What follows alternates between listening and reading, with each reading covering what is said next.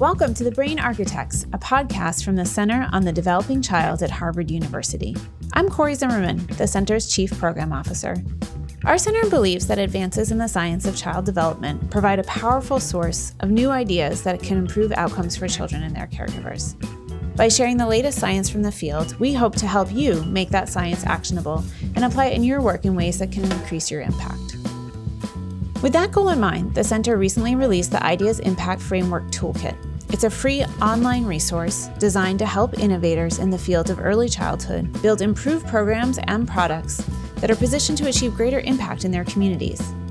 This toolkit is self-guided, self-paced, and provides a structured and flexible approach that facilitates program development, evaluation, and fast cycle iteration. It includes resources to help teams develop and investigate a clear and precise theory of change.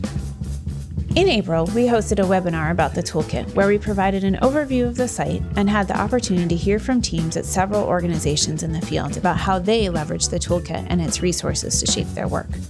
We're excited to share those discussions with you here on this episode of the Brain Architects podcast. If you're interested in hearing a full walkthrough of the toolkit by the director of our Pediatric Innovation Initiative, Dr. Melanie Berry, please head over to our YouTube channel to view the full webinar recording. You'll also hear from Dr. Melanie Berry during the Q&A portion.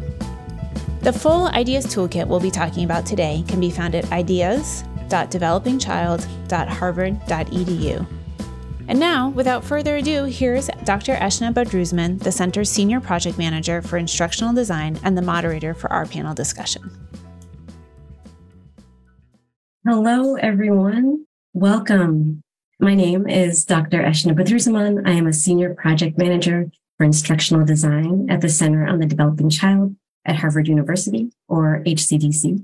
And I'm part of the development team of the Ideas Impact Framework Toolkit. And today I'll be your host. So you may hear me come off mute and help guide presenters. And I'll be facilitating our question and answer period. So we are so pleased to be talking to you today about this resource.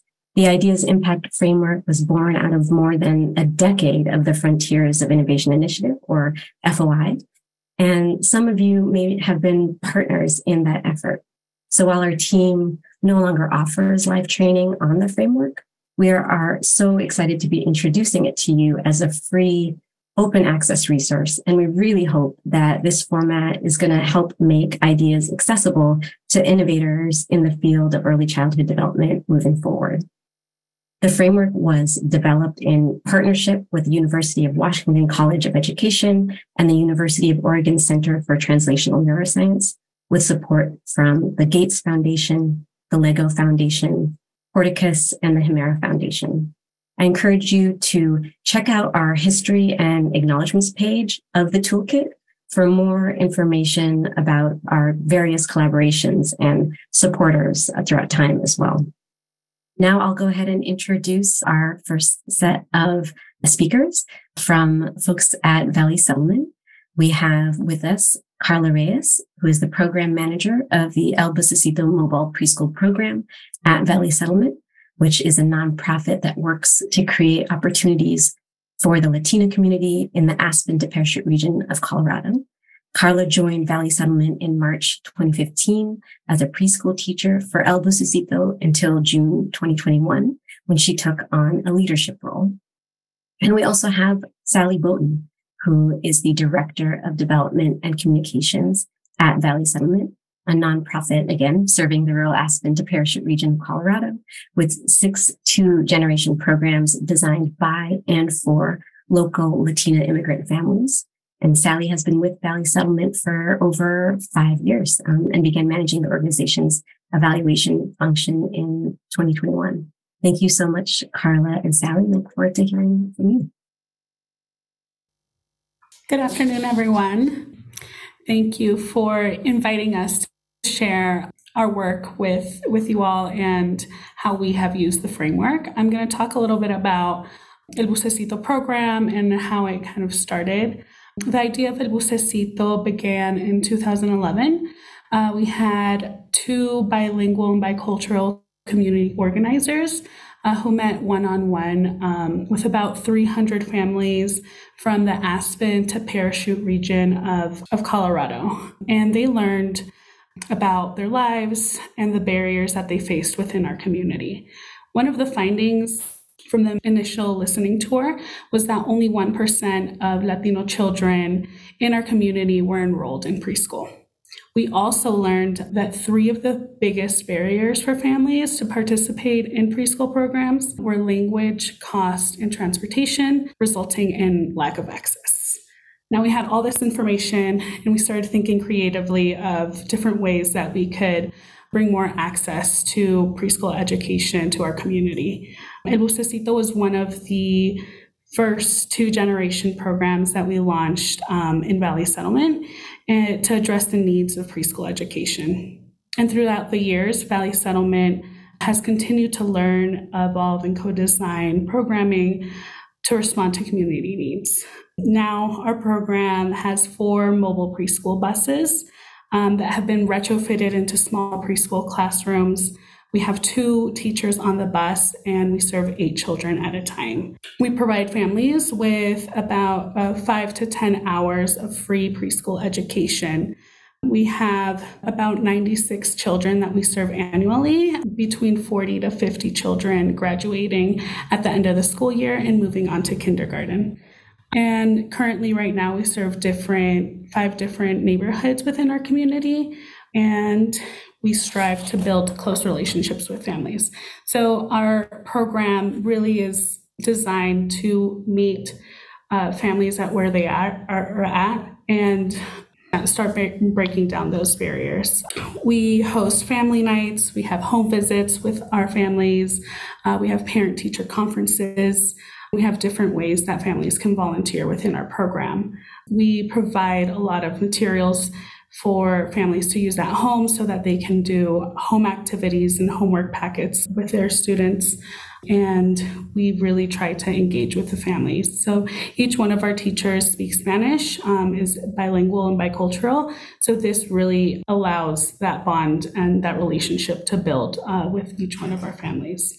I'm going to hand it off to Sally Boughton, and she's going to talk a little bit more about how we've used the framework. Thanks, Carla. So several years ago, we started working with the team at Frontiers of Innovation to refine and evolve our evaluation practices. This work included creating theories of change for each of our programs, researching and recommending observational assessments to measure participant progress towards our program targets and outcomes, and creating implementation guides for our programs to detail the kind of critical components of our work and ensure that future staff can implement programs with fidelity while still continuing to listen to and evolve alongside families. Since the early days of our programming, Valley Settlement has invested in evaluation to measure, understand, and strengthen the changes that children and families create in their lives through our programming. Working with the team at FOI really brought this to the next level. Over the last few years, we've been working to be more inclusive and participatory in our evaluation process. So now our entire staff gathers for 3 days every summer in what I call an evaluation retreat, where we review our annual program data as a team and then try to answer those questions. ¿Qué, por qué, y ahora qué? Or as the toolkit outlines, what does the data say? Why might the data say this, or what does it mean? And finally, now what do we do to tweak or change in our evaluation approach or in our programming based on what we see in the data? Our teams then create action plans to outline those changes that they want to make. We're usually tweaking one or more program components for the upcoming year.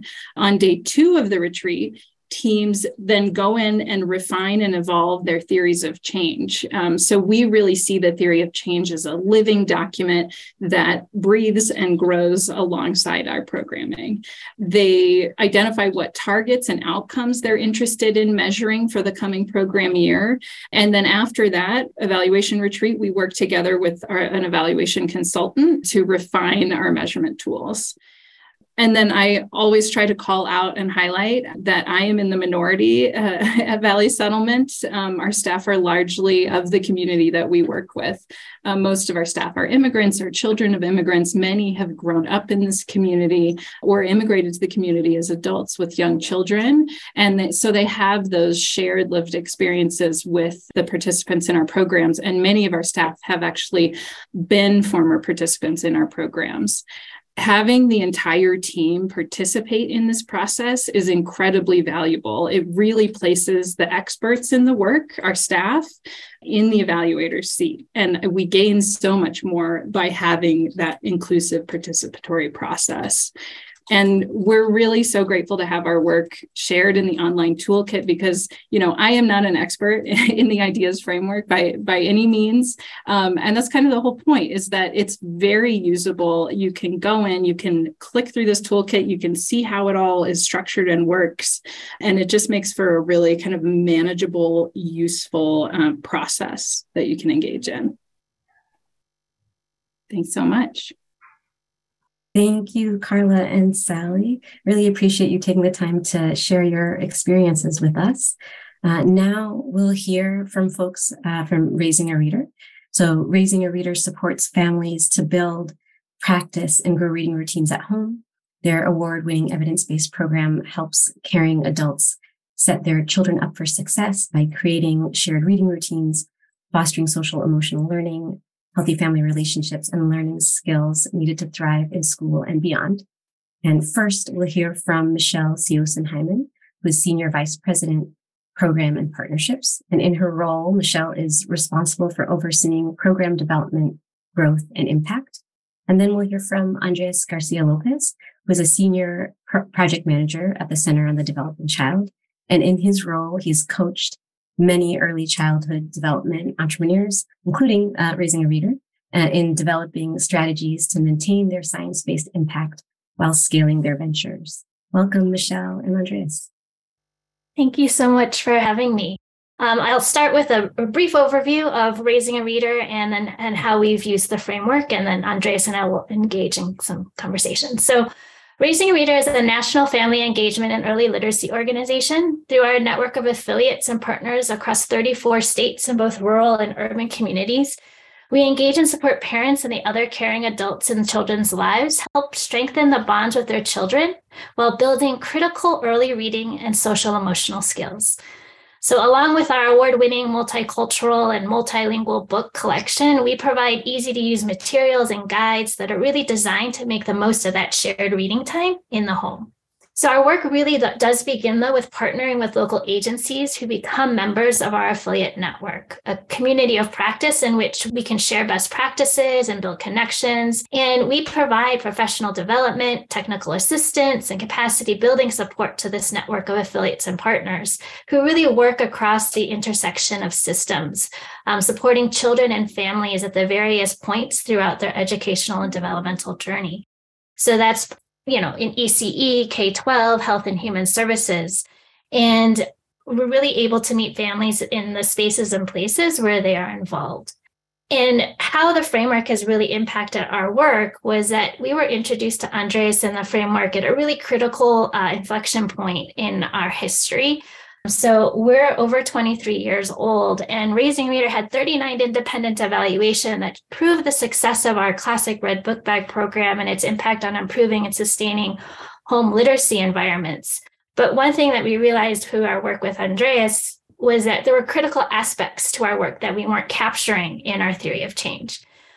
Andres, maybe I'll stop there and then we can chat. Does that work? Sounds good. That works, Michelle. Thanks so much for that overview. And I'm so excited to be part of this panel, and it's an honor to share it with you, Michelle, and with the Valley Settlement team. So I'll just add a few things. I was working with Michelle as part of fellowship that the center partnered with the Promise Venture Studio,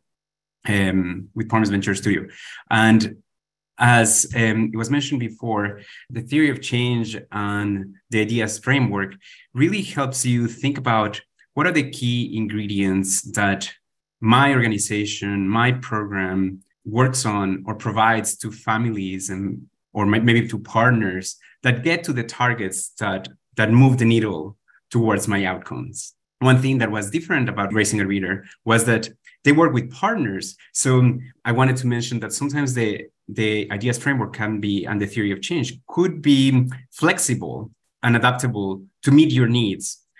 Originally, there are 3 columns in the theory of change, but we're working with Michelle, we thought we should have an extra column because they wanted to look at how working with partners and affiliate organizations, what the strategies that was doing Raising a Reader was getting to the targets in partners and affiliates, and how that was getting to the outcomes with families.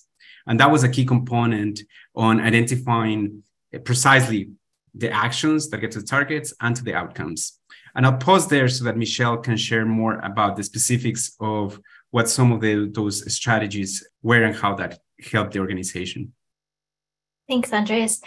Yeah, so one of the things, including that additional column that Andres was talking about, it really helped us think through how are we really building that educator capacity, and how are we really providing professional development around early childhood development. And another aspect to it is that we knew we did it all the time, and we had stories about how we did it all the time, but using the theory of change, the framework, to really make it much more precise is really helping us think through how are we doing it. And so it also helped us think about how our programming is impacting early relational health through strengthening healthy family bonds.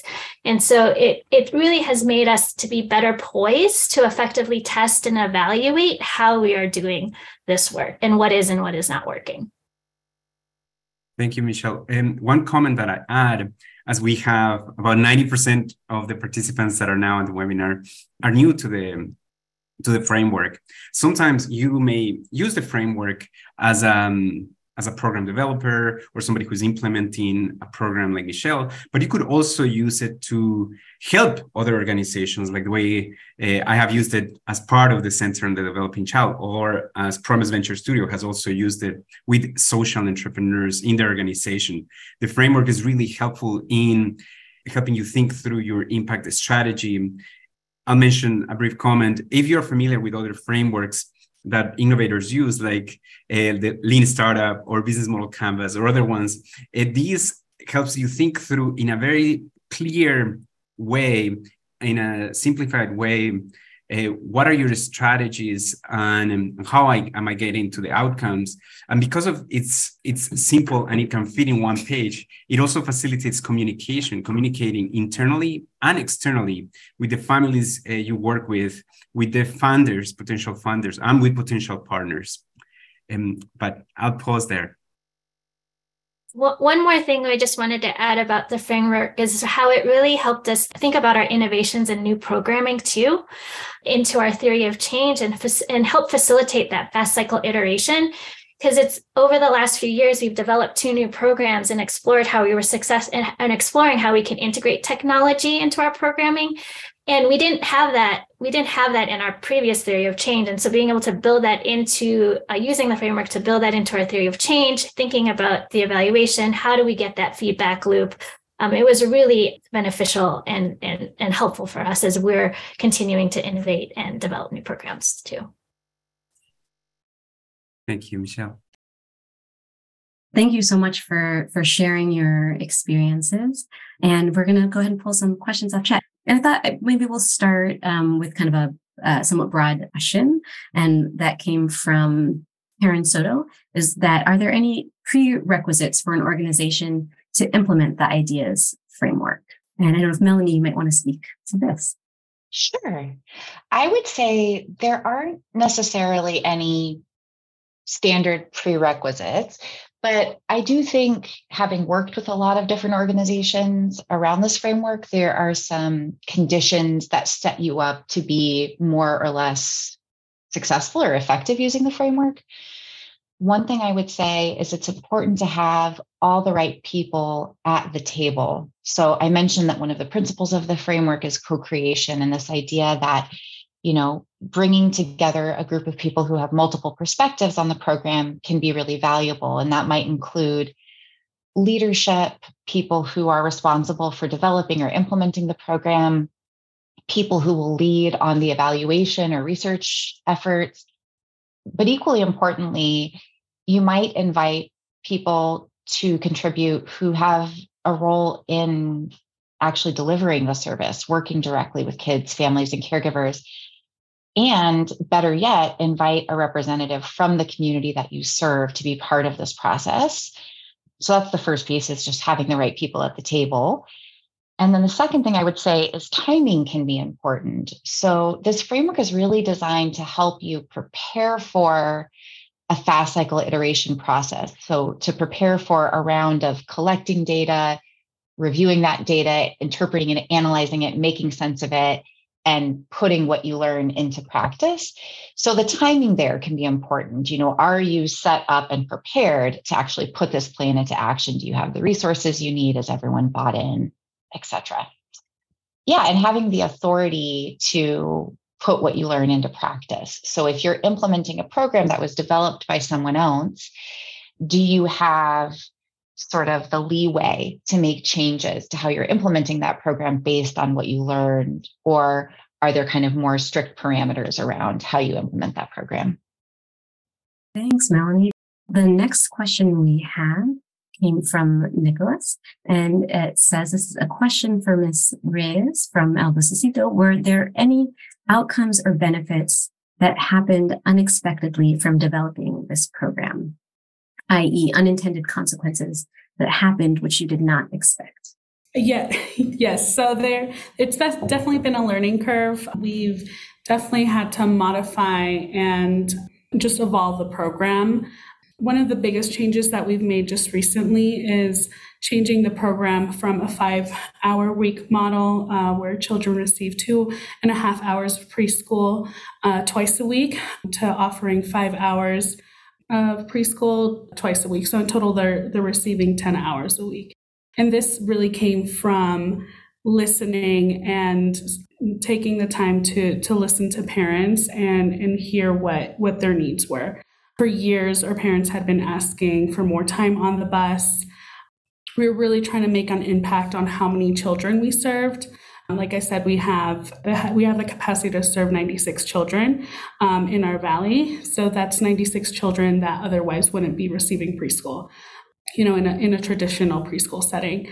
And we've noticed recently we've had a decrease in our enrollment. So it's been a little bit harder to enroll children into our shorter classes. And I think that has now impacted our school district and our other centers that have grown their capacity in their centers, which was the ultimate goal, to get more children into preschool and enrolled. So we've now looked at how we can, because we're mobile, we can now take our program and start serving communities that don't have that access. So it's been playing out lately that we've noticed these trends. Thank you. And actually, I just realized that this question is the way it got segmented in the question answer section. I didn't realize that the Nicholas who asked the question has the same question for folks at Raising a Reader. So were there any outcomes or benefits that happened unexpectedly from developing the program? Sure. So I'll say that we have had 39 independent evaluations that showed, and we knew that Raising a Reader helped improve home literacy environments, and which is like increased shared reading time, increased duration and frequency, improve the number of books in the home. But one thing that we were hearing from folks was, oh, well, it's helping me build confidence in supporting my child's early learning in the home. It's really providing a sense of comfort and support for our families, this daily reading routine. And so creating a new theory of change with coaching support from Andres to really make much more precise, we were able to build those kinds of things into our theory of change, which then led us to improving our measurement tools. So asking specific questions so that we could actually get some more data around, while that stories are great, it's great. It's also helpful to have our surveys also reflect some of that more quantitatively as well. Thank you, Michelle. And we have one question here that asks if someone could speak to how this theory of change framework can inform logic model use and development, ensuring that the information is complementary and not duplicative for programs who choose to create both types of resources? I'm happy to field that. Get asked that question a lot. From what I understand, those two terms, theory of change and logic model, are often used actually interchangeably in the field, and there really isn't solid consensus on how the two are similar and different. The best guidance on that I've found is that logic models tend to be more standardized. They often include inputs, activities, outputs, and then short-term and long-term outcomes or variations on that theme. And they're descriptive. Theories of change are a bit less standardized. So if you Google the term theory of change, you'll find many, many, many different approaches to theory of change. But in general, they're intended to be causal models that really explain how and why the expected changes come about. That's one way of thinking about that. Then that logic models are more descriptive and theories of change are really intended to be explanatory causal models. Honestly, in practice, I find that they're, when someone asks you for a logic model or a theory of change, you really have to follow up to ask what they mean specifically, what they're looking for there, because I think expectations vary widely. Our approach to theory of change is really, it zooms in on the point of service delivery or the point of contact with kids, families, caregivers, and follows that through to the ultimate outcomes that you're hoping to see, which are typically child level in the field of early childhood. And it can be really helpful to set you up to make a plan for gathering data to better understand whether you're having the impact that you're hoping to achieve. I hope that's helpful. Sally, do you want to add to that? Yeah, so I actually have a real life example of how we've used both at the same time. So we recently worked with the team at Mathematica to create a 2-gen logic model. They did a project with different 2-gen organizations across the country. And so we have been using theories of change for years in our programs, in our 6 different programs, to really identify, what are our strategies? What are the targets? What are the outcomes we're trying to have in each of our programs? So it's kind of granular. And then we worked with the team at Mathematica to create this, what does our whole organization do? And what is the whole change we're trying to make in the community and in children and families? And so having that overarching logic model that our theories of change then kind of feed up into, you can see how they interact, how they're incorporated in that larger logic model, has been just really interesting. But we're not duplicating, so we don't have a logic model and a theory of change for each of our programs. Does anybody else want to speak to that before I move to the next question? Okay, so we have a question here from Eric Marlowe, and it asks, in your experience, I think this could be open to anyone here, how long are the typical iteration cycles? How long do you recommend evaluating and adapting elements of a given program so that changes are made neither too soon nor too late?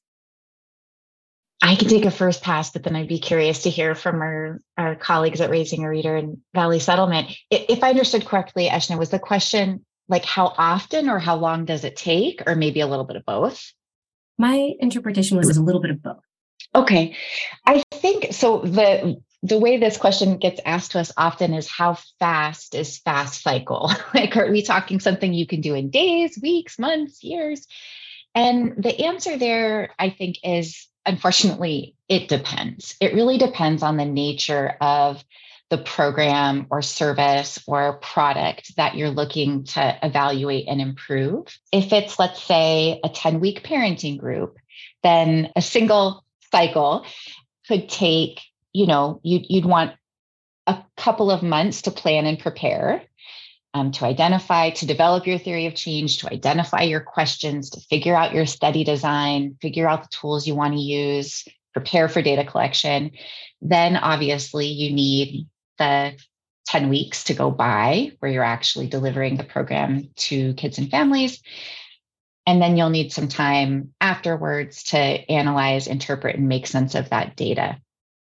But that time frame is obviously going to be really different if it's a program that's implemented on a school year calendar, for instance, or if you've developed something like an app or a website that families can engage with as they choose, and maybe dosage and engagement looks really different from parent to parent. So there's no right answer for how long a cycle can take. You really just need to be thoughtful about what you're hoping to learn. And then in terms of how often, I think that really varies again from organization to organization and what the appetite and bandwidth is to engage in this kind of iterative learning. I know that Valley Settlement, for instance, has really built this into your kind of culture and your routines as an organization. And it seems like you've developed a really nice kind of annual rhythm. So maybe I could pass the baton to Sally and Carla to talk more about that. Yeah. So as you say, Melanie, we really do our evaluation on an annual basis. So most of our programs happen during the school year. We do pre and post surveys. We also do pre, mid, and post TS Gold assessments for our Busacito preschool. And then we do the bulk of data analysis in June and July. And then every July, we gather together and do that evaluation retreat with our entire team. And then in August, we're kind of refining our evaluation and planning the next evaluation cycle. But what I will say is that when we're piloting new initiatives, we are trying to be a little more like eyes on as the initiative is happening. So for example, we worked a few years ago to implement a child development associate course for family, friends, and neighbors providers, and also for high school students who are Spanish speaking. And we were doing little pre and post assessments throughout at the beginning and end of kind of each section of the course or module, just to understand, like, was our approach working? How could we pivot and adjust? So as we're piloting new things, we do try to be a little more rapid, if you will. I would just echo the same thing, that we do have an annual cycle, I guess, where we do an annual evaluation, annual check-in with our affiliates is what we call it. And then we do have a couple of pilots right now where we are calling them mini learning phases. After each learning phase, then we'll take a look at the feedback and then see what tweaks or what modifications we need to do to improve the program. And then we have our second learning phase and things like that. A quick follow-up from Nicholas to this question was, so does that mean that the theory of change is different with each iteration? So we definitely we can evolve our theory of change every year. We go in as a team and look at the strategies and say, are you still doing these things? How are you doing them? We definitely change and evolve in our programming. We're not doing the same thing every year because programs, neighborhoods, communities change and evolve, and we learn new things every year. So we do go in and tweak our theory of change every year. We just revised ours, so we haven't changed it. But one thing I think it is helping us think about, though, as we are developing our program, how to stay focused on what it is that we really want to do, because there are so many needs and we serve so many different communities that have different needs. How do we stay true to the theory of change that for our mission and things like that? So it really helps us identify our clear lanes, like where is our most unique impact, and helps us stay there and not kind of stray just because there might be a funding source over there or something like that. I'll just add that it's a great question and gives us a chance to underscore that absolutely a theory of change can and should evolve over time as you learn. So we call them living documents, right? It's not a one-time exercise that you do and you make a PDF of it and it's done. It's a living document that you come back to after every round of learning and you say, what did we learn? How can we refine our theory of change? How can we refine our actual program or product or service? And how could we refine how we're gathering data and learning going forward? Thank you. So now we have a question from Megan Crystal asking if we have any examples, if we know of any state level policy or programs that have used this framework. I have a couple that come to mind. So a while back, as part of the Frontiers of Innovation initiative that Eshna mentioned, there was a project team who implemented a video coaching program to support childcare and early learning professionals. And that project was done in partnership with the State Department of Early Learning. And this framework was used to sort of articulate the theory of change for that approach and to actually work with partners at the University of Washington to craft the evaluation plan. So that's one example.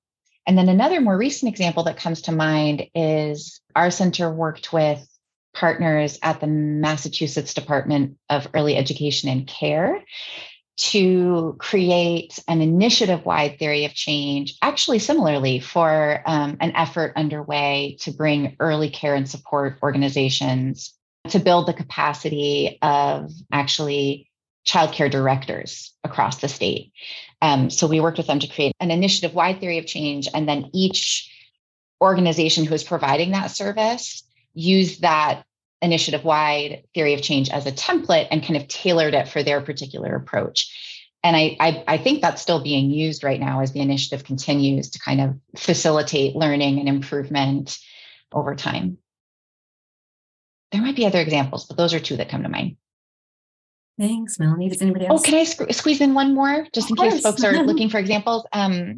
We worked with an organization called TOPS, which is based in the Netherlands, and they provide, if I'm remembering correctly, services to families with newborn children.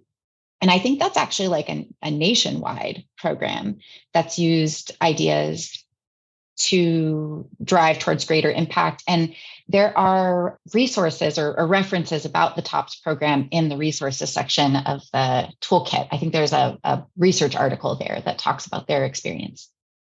Great. Thanks, everyone. I was hoping we might have time for one more question, but I actually see that we're pretty close to the end there. So I just wanted to thank you all for joining us. Thank our panelists for sharing your experiences and your learning. We really appreciate it. And thank you all so much for joining. We really, really hope that this resource is useful for you all, and we wish you the best in your continued work supporting kids and families. The Brain Architects is a product of the Center on the Developing Child at Harvard University. You can find us at developingchild.harvard.edu, where we'll post any resources that were discussed in this episode. We're also on Twitter at Harvard Center, Facebook at Center Developing Child, and Instagram at Developing Child Harvard.